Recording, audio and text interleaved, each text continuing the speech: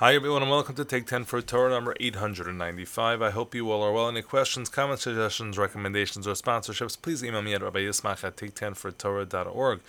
Today's 10 represents the very first day of Hanukkah. Sorry for the hiatus, but hopefully we're back in business. So to begin, I want to talk about Hanukkah in a larger sense. Hanukkah and Purim, actually. Hanukkah and Purim, we know, are the two rabbinic holidays. As opposed to all of the holidays that are written in the Torah, the events that surround the holidays, the eventual holidays of Purim and Hanukkah happen much later. Of course, we know the events that surround Purim happen between the two Batei Mikdashot, between the first temple and the second temple, and the events of Hanukkah happen about midway through the time of the second temple. So Hanukkah happens second, Purim happens first. And in each situation, the rabbis decide that these historical moments are important enough to recall through ritual observances. So with that in mind, I want you to think about Purim first. We know the story of Purim, and we know how it ends with the celebration of the victory over Haman and those who would rise against the Jewish people.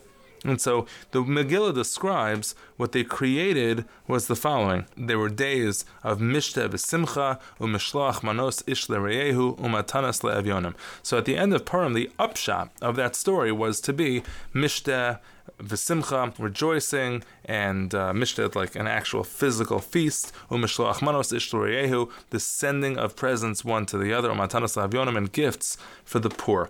That was the structure of what we know as the observances of Purim. There are 4 mitzvos on Purim. There's Mishloach Manos, there's Matanos Lavyonim, there's Mishteh, there's this Suda, this meal that we have, the celebratory meal, and of course there's Mikra Megillah, reading the story itself. But we find when we refer to Hanukkah, something very different occurred. There is no obligation to create a Seudah, there's no obligation to create a festive meal, there's no obligation to read any particular text. Rather, there's something else entirely. And I want to share that with you. The Gemara in Shabbos Daf Chaf Aleph Amud Beis says, "My Hanukkah." What is Hanukkah? What do we do? Where did this come from? The Tana Rabbanan, b'Chavhei b'Kislev Yom Chanukah Tamnia Inun, that on the 25th day of Kislev are the days of Hanukkah. There are 8 of them, and on those days, this is really quoting the oldest source about Hanukkah, and all the rules are is the lo lemispad bahon or the lo hisanos bahon. You can't make eulogy, you can't eulogize somebody if God forbid somebody passes away on those days, and you can't fast on those days because they're a holiday. Then it goes on to tell the story. When the Greeks took over the Beis Hamikdash and the sanctuary itself, so they made impure all of the oil. When the Chashmonayim beat them back, and were victorious and took back the Beis Hamikdash and the Heichal, they checked, they inspected, and they could only find 1 jar of shemen, munach b'chosamo shel Kohen Gadol, which was sealed with the seal of the Kohen Gadol. Lo hayaba ela lahadlik yom echad. And as the famous story goes, they only had enough for 1 day. Perhaps they had even less than enough for 1 day, but they only had enough, definitely not for 8, the time that it would take to be able to manufacture new oil. And so they lit the one that they had, and nasa bones v'hidliku mimenu shmona yamim, and it lit 8 days. L'shana acheres kavum v'asum yamim tovim. And so in the next year, in response to these events, they said, hey, this is the date, the 25th day of Kislev, which marks this event. The oil that was only supposed to light for 1 day ended up lighting for 8 days. So what do? They asuhu yamim tovim. They made a holiday out of it. The Hallel v'Hodah. And the way it's described is they made a holiday of Hallel, which is praise, v'Hodah, and thanks. So as opposed to the language that we find in Megillas Esther, where the rabbis made a holiday, and they wanted to mark the events of Purim, and those were marked with Mishteh v'Simcha, with rejoicing, with feasting, with Simcha. Here, it seems to be a little bit more intellectual. It's Hallel v'Hodah, it's praise, it's thanks. It's more of an intellectual involvement than a physical involvement. Okay, as we know, in Al Hanisim, where we describe the miracles themselves, so it describes how we took back the Beis Hamikdash, and again, it says Lahodos ul Hallel. So the question, of course, is why this very drastic difference? Why is Purim so physical in its celebration, and why is Hanukkah so cerebral in its rituals, right? There's very little that we do that involves feasting. The Shulchan Aruch actually talks about the riboy sudos shemarben bahem heim sudos harishus. The fact that we get together for Hanukkah parties and we make a suda, that's not a mitzvah.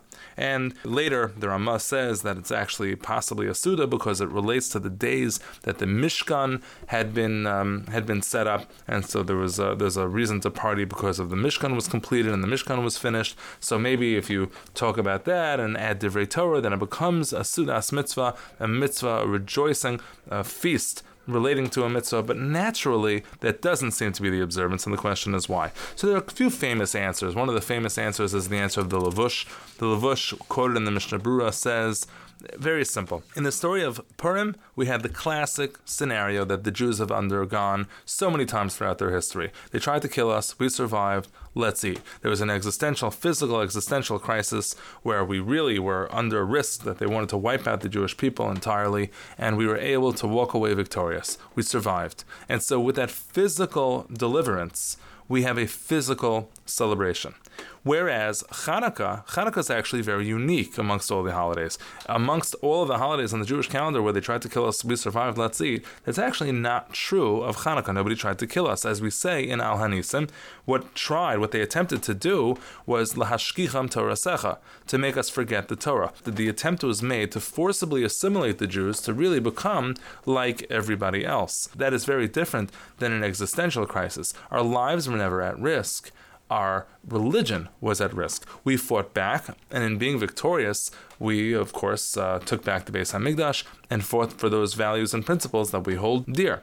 And so that's the story of Hanukkah. And so to one which is a physical deliverance, our bodies, our lives, our very being was saved. We have a very physical ritual, which is involved as the ritual of the day, and that's Mishta v'Simcha, feasting and rejoicing. Whereas when it comes to the more intellectual and more cerebral, the idea that I didn't lose my faith, I didn't lose my belief, I didn't lose my practices, that we have Halal v'Hodah, more of an intellectual involvement. That's the opinion of the Lavush. The Taz is actually a little bit uncomfortable with this. The Taz says, I don't understand, there was a physical threat as well when it came to the story of Hanukkah. We went to war with the Greeks. We had a battle. People, lost their lives, and that being the case, so how could you say there was no physical threat? So he says the truth is, the difference is, one of the miracles made the story, and that's really the story of why we light candles. The extension of one night's oil lasting through 8 days, that's what made it more of a significant thing. That was more publicized, and that's why that miracle specifically is what we are drawn to in the story of Hanukkah. That's why we have this intellectual response as opposed to the physical response of Purim. The Bach says, the difference is, if you take a look at the sin in the first place, the sin of Purim was a sin of the Jews partaking in the Suda of Achashverosh. They atoned for partaking in the Suda and the meal of Achashverosh, which probably was inappropriate for them to go to because it celebrated the destruction of the temple, or for whatever other reason it was inappropriate. They had to fast and do all of those things to do tshuva, and so we remember that Suda through the specific Seudos of Purim. And so it's a specific element to Purim that we have Seuda, whereas we do not have that element on Hanukkah. Others suggest that it's because of the Suda of Esther. Esther made all of it happen in these few little Seudos, these meals that she invited Achashverosh and Haman to, probably not even knowing herself what she was planning on doing. And so within that Seuda, we replicate those moments. And so that's why Seuda is specifically a ritual of Purim, but it's not a ritual of Hanukkah. That's another approach. Others understand that there's actually a qualitative difference. Some think that Purim is better in some way than Hanukkah, and then there's a whole discussion about how could that be. What is worse? Is it worse to have a physical threat, or is it worse to have a religious threat? What is actually the bigger deal, and what is the bigger threat? Many understand that Purim is greater in some way. Purim is a greater miracle because we have the Seuda, but others understand that no, there's just sort of a separateness but equality between the two of them. They're ritualized in different ways, but not that one of them is better than the other. There are other alternative opinions that are offered. Some people think, because in the story of Hanukkah, there are actually people who were killed in battle. We can't really celebrate that with Mishta v'Simcha. We probably These different rituals aren't making a statement about better or worse, but what they are telling us is about the nature of the day. When we walk into Hanukkah, we're looking to have an intellectual experience. Yeah, we're looking to have some jelly donuts, and we're looking to have some latkes, and we're looking to have those wonderful Hanukkah sugar cookies, but we're looking to take something out of the holiday. We're looking to take praise and thanksgiving, and as the course of these days and these classes go on, perhaps we'll address some of those individually. So good luck, and have a happy Hanukkah.